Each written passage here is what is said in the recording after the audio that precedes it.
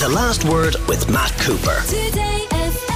If you own a car, if the car is 4 years old or older, then you are going to have to go at some stage to the National Car Test, the NCT, and get an assessment of the roadworthiness of your vehicle.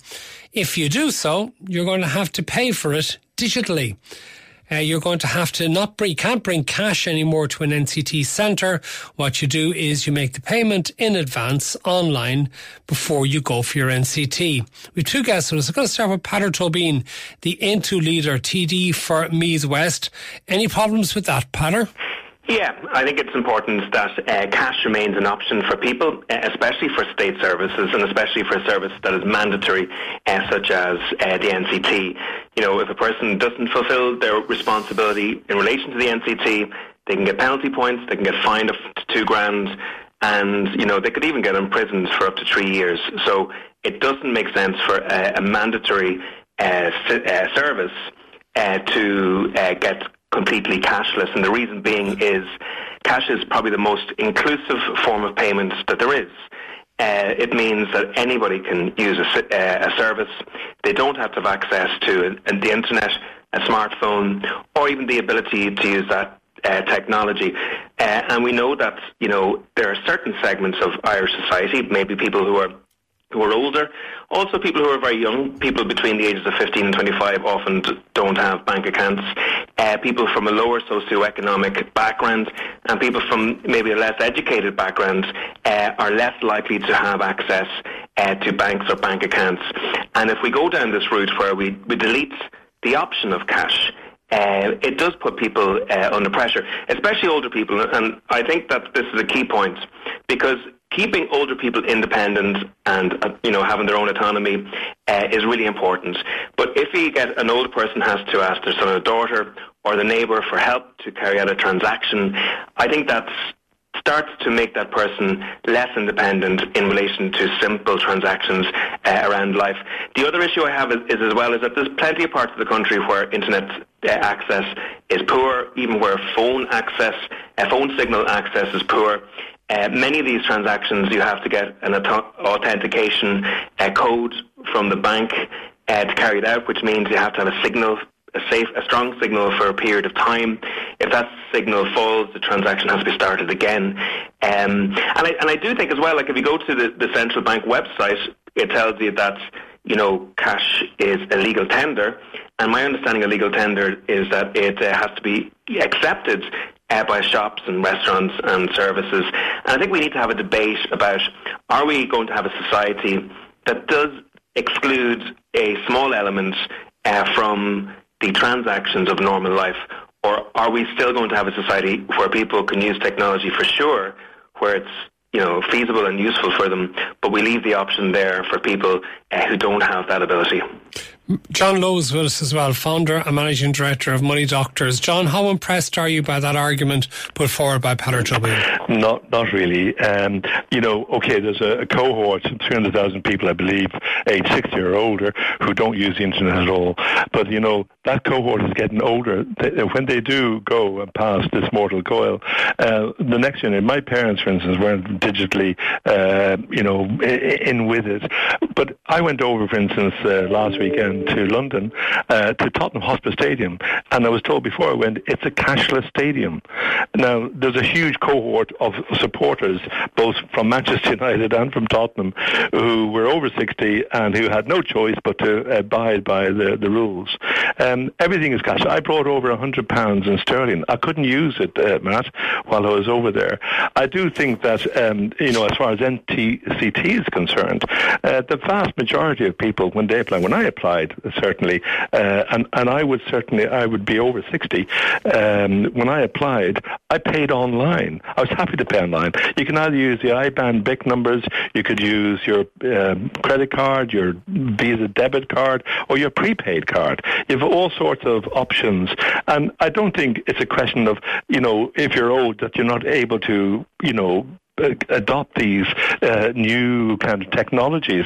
People are not stupid. They're definitely not stupid. They can understand one system from the next. I mean, you change your phones now on a regular basis, young or old. What you say to that, Peadar Toibin? This is the way things have moved. I mean, you said, for example, earlier, 15 to 25-year-olds don't have bank accounts. Really? Are they not all on the likes of Revolut? Are they not using their phone or their watches for doing financial transactions all the time? Yeah, so if you look at a study done recently by UCD in relation to this, 84% of young adults, that's people between the ages of 15 and 24, have a bank account. So that's obviously 16% don't. So you're right, the vast majority of young people are early adopters. You know, they take on new technology without even thinking about it, and that's great. And, you know, I think it is excellent that people have so many electronic opportunities to use this. But the idea of writing off 350,000 people, and the idea of actually saying that, well, you know, there's only 350,000 people who can't use the system, so just, you know, tough. I think that's just, you know, not reasonable. Like, we say we're a society that is diverse and is inclusive, and yet we're going down a route where a state service, a service that if you don't fulfill, you could go to prison, is actually stating to, you know, hundreds of thousands of people who don't have access to technology to allow them to use this, you know, that get stuffed. And, you know, also business and state services should be citizen-centric and customer-centric. And, you know, I've no doubt that these organisations are changing these rules to suit their own companies and their own services to make it more efficient and easier for them to deal with. But, you know, when the GAA made a decision that you had to buy your tickets electronically, you know, many older people found it very, very difficult to buy tickets. Many older people didn't go to matches.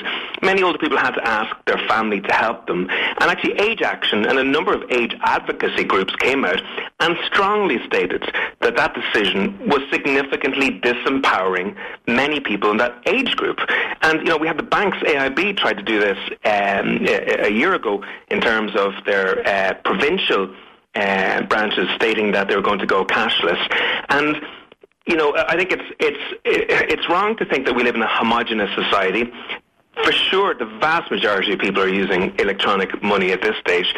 But there is a section of society that are just as entitled to consume these services who are just, unfortunately, don't have the systems to do it as of yet. And I think it's wrong for the NCT to do this. I think they're going to have to reverse it, and I'm sure that decision will be reversed, like the AIB decision was reversed and like the GA decision in practice was reversed. John Lowe, there's quite a few people using your Tottenham analogy and they want to throw it back at you, saying that it's an option as to whether you want to go to see Tottenham beat Manchester United at White Hart Lane, whereas it is a requirement of driving that you have to have a valid NCT. Big difference. Yeah, there is. Mind you, by 2031, Matt, there will be completely cashless, the whole society, I reckon, by 2031. I mean, you know, it's not just, you know, the Tottenham Hotspur stadiums. I can't remember the last time I actually took out a card from my I have a pack, you know, with all my cards in, and I leave it in my pocket because most of my cards are on my phone. So I tap everywhere. I don't even have to use the cards.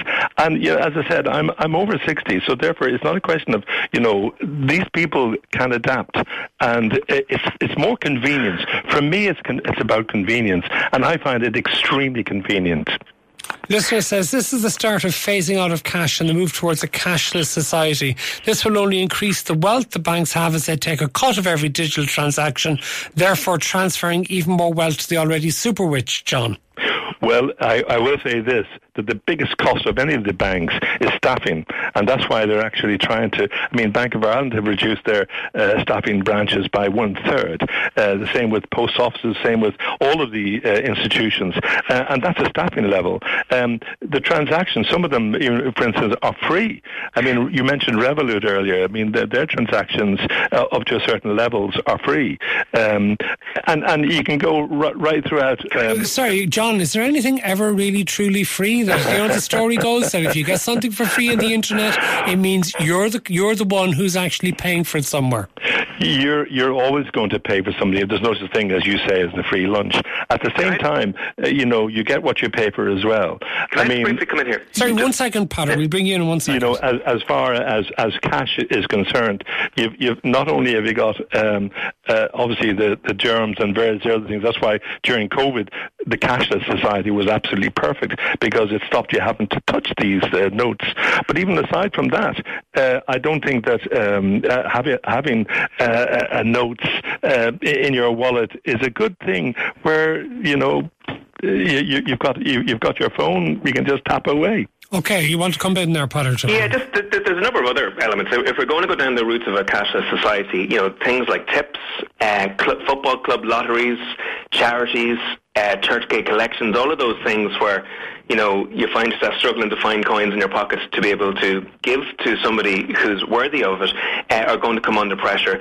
And also, I'd mentioned the human element of this as well, because John mentioned the fact that less staff would be necessary, potentially less branches, less human interaction. And I do think, do we want to turn our activities into a digital experience as a society, or do we want to actually be able to also engage with other human beings in our transactions in a society, and what's actually healthier in the long run for mental health and for all these aspects. And actually, you mentioned COVID there. We all heard the stories about people who, older people especially, who lived up lanes in country areas, who hadn't engaged with people for months at that time. And I do think that it's necessary that we keep a human element to our banking systems, to our businesses, to our public services as well. Okay, but Peadar, what about the argument that people who engage in dealing in cash are doing so because they are actually potentially involved in tax evasion? Well, listen, I think no matter what kind of system that you have, you're always going to have people who will look to abuse it.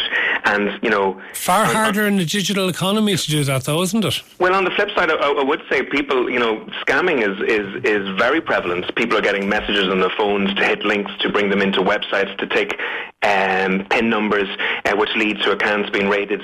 So, I think no matter what form of currency or what form of cash or payment you have, there'll always be people seeking to unfortunately break the law in terms of that. But I would encourage people to go onto the Central Bank of Ireland's website and just look under their page on cash, and they make a really strong argument for the benefits of cash in society, the freedom, the autonomy that it gives people, the ability of people to be able to track their expenses, to keep a closer control over their spending.